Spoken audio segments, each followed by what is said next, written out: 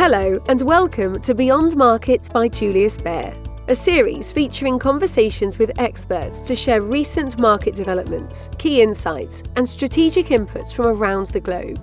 In each episode, we cut through the noise to bring practical advice and macro research on today's shifting economic and market landscape. Please listen to the important legal information at the end of this podcast.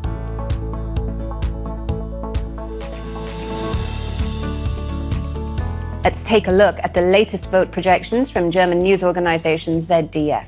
They have the centre-right Conservatives, CDU, CSU on 24.2%, the centre-left SPD with 26% of the votes, the Greens on 14.3%, the pro-business Liberal Free Marketeers FDP winning 11.5% of the vote, and the far-right AfD on 10.6%, and the far-left Die Linke on 5%. Now, in terms of seats in the German parliament's lower chamber, that would put the SDP as the largest party with 210 seats, but crucially needing support from two other parties in order to secure a majority. Hello, I'm Nam Park, Head of Strategy and Business Operations Singapore at Julius Baer. Today is Monday, September 27th, and on Sunday, Germany held a federal election which it does approximately every 4 years. And to give us insight into, it is Julius Baer's chief economist, David Kohl. Hello, David, and thanks for joining me today. Hello, good morning. This is the first election where the sitting chancellor didn't run for office again. That's Angela Merkel, of course. And she's also been chancellor since 2005. So just not seeing her will be something different for Germany and Europe and the world. And into that vacuum, what emerges? Well, that's what I want to ask David, among other things. And so let's get started right away. David, I have 7 questions for you. And the first is, the returns show the Social Democratic Party has won the biggest share of the vote, ahead of Merkel's Christian Democratic Union. But their advantage is very thin, less than 2 percentage points. So they'll have to team up with some other party to form a government. Who do you think they will team up with? And what that coalition that forms the next government look like? Yeah, that's a very interesting question. And that's indeed, everybody here in Germany asks itself that. And we had, after the elections, already some talks in the public TV. And there were strong indications that both the Greens and the Liberal Democrats want to be part of the next government. And then it becomes really interesting because it's not only the SPD, the Social Democrats, which, as you outlined, won the biggest shares of the vote, but it's also the Christian Democratic Union, which is interested to form a government with, again, the same parties, with the Greens and the Liberal Democrats. Both combinations have actually a majority in the new Bundestag, so both is possible. Thank you, David. My next question is, there's enough that's different about this election outcome compared to the last one. That one could say the people have asked for change. What priorities do you think it shows are most important to Germans? Yes, so in the election campaign, we have to say the biggest priority was really to do, and this is really in quotes, to do something about climate change. And this is the common denominator in this election. And then it gets complicated. It's a priority to do something about climate change, but how to do it and to what costs, there was really the differences. All the parties have positioned themselves somehow in this climate change environment theme. That was probably the biggest topic when it comes to content of the election campaigns. We had at the end of the election campaign, and this is indeed visible right now as well, we had more of a competition who will lead the country. So less of a content, more in terms of a leadership question between Olaf Scholz from the SPD and Armin Laschet from the Union. So here there was a bit shift away really from the content. But when you ask me what is the content, what is the top priority really Germany is looking at, then is to do a bit more about climate change than it have to been done in the last 4 years. Great. The world is a very messy place these days, unfortunately. But I'm sure what that mess is depends on your vantage point. From the vantage point of the next German government, what do you think are the major challenges it is going to try to tackle? Yeah, when you ask me about the world, messy place, then of course this goes via the direction geopolitics. Where are the parties? Where are the German parties and the next German government positioned?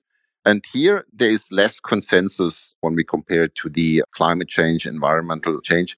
Here, indeed, we have a party like the Greens, which more hawkish, which are more stricter of authoritarian governments, so which are here more sensitive towards that, and others are more open-minded. So I can't tell you really in which direction goes, but of course, probably the biggest challenge it will start first in Europe. Here we had a German leadership simply because Angela Merkel was so long Chancellor, and this has to be replaced. You talked about the vacuum, and that's probably a good hint that here the new German government will need to fill this role. So really strengthen here also the EU, be a driver of more European integration and strengthen the European Union in a world where more power blocks are around it and where it's more difficult to follow through your targets, your rules, what you want to achieve as European Union in the world.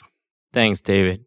We know from numerous surveys that climate change is the biggest issue for the German electorate.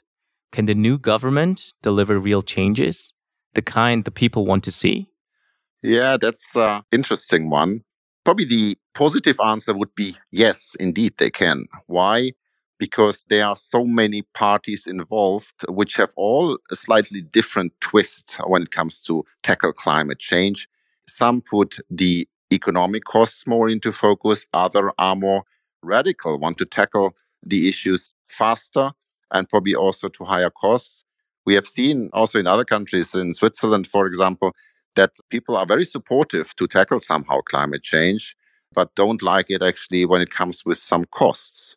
And what we have right now after the elections is definitely a broad coalition which supports climate change, but we don't have a broad coalition which goes the very radical way, which might be costly to people.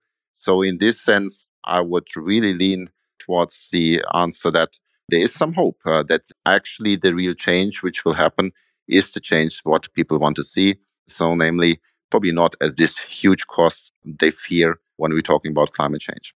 Fantastic. The result shows that left and left-leaning parties are now in the majority. Does this mean higher taxes and a less entrepreneurial backdrop is in the making? Well, this became pretty unlikely after this election outcome.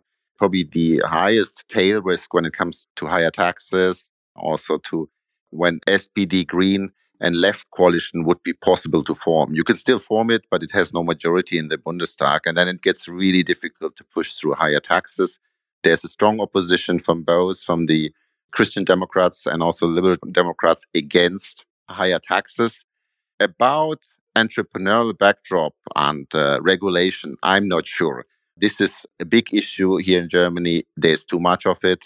The former parties, the former Grand Coalition was also not able to reform that. So here it remains some hope that we could not go in more in this direction.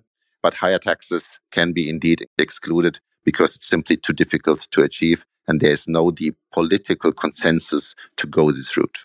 Great. What does the election's outcome mean for the European Union?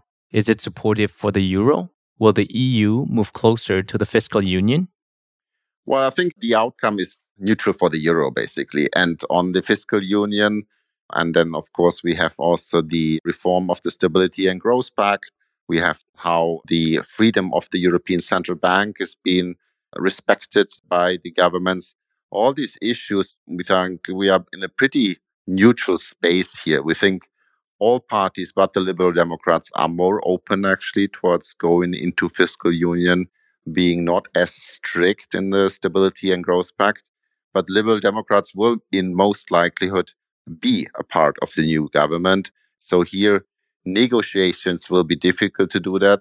Our feeling is so far that there is no dogmatic opposition against these reforms, but we rather think that the new government will be rather slow and not a driver in these issues of moving to a fiscal union, reforming the Stability and Growth Pact, and therefore probably a pretty neutral outcome when it comes for the euro outlook. Thank you. Now, my last question is, how long do you think it will take before a new coalition is formed? and a new chancellor is chosen? Yeah, that's a very good question. We have had this pretty bad experience after the last election where it took very, very long. And this, of course, creates then a source of instability, of uncertainty, also for financial markets. That's possible. And when we look at the next year, we have elections in France. So there is probably a sense of urgency also among the parties which had been now elected to form faster a new government than the 4 years ago. So this is the big hope. And the impression is really that they mean it. So that means probably until year end, we can have a new government in Germany. Thank you very much again, David. Well, ladies and gentlemen, I hope you have found today's podcast interesting. That's all we have time for. So on behalf of David Kohl and all our colleagues at Julius Baer, thank you for listening in and goodbye. You have been listening to Beyond Markets by Julius Baer. If you like what you heard, subscribe to our show on Spotify, Apple Podcasts, or wherever you listen. To learn more about Julius Baer, our people, our latest thinking, visit us at www.juliusbaer.com. We will be back with a brand new episode soon. This is a podcast disclaimer. The information and opinions expressed in this podcast constitute marketing material and are not the result of independent financial or investment research. The podcast content is intended for information purposes only and does not constitute an offer, a recommendation, or an invitation by or on behalf of Julius Baer to buy or sell any securities, security-based derivatives, or other products, or to participate in any particular trading strategy in any jurisdiction.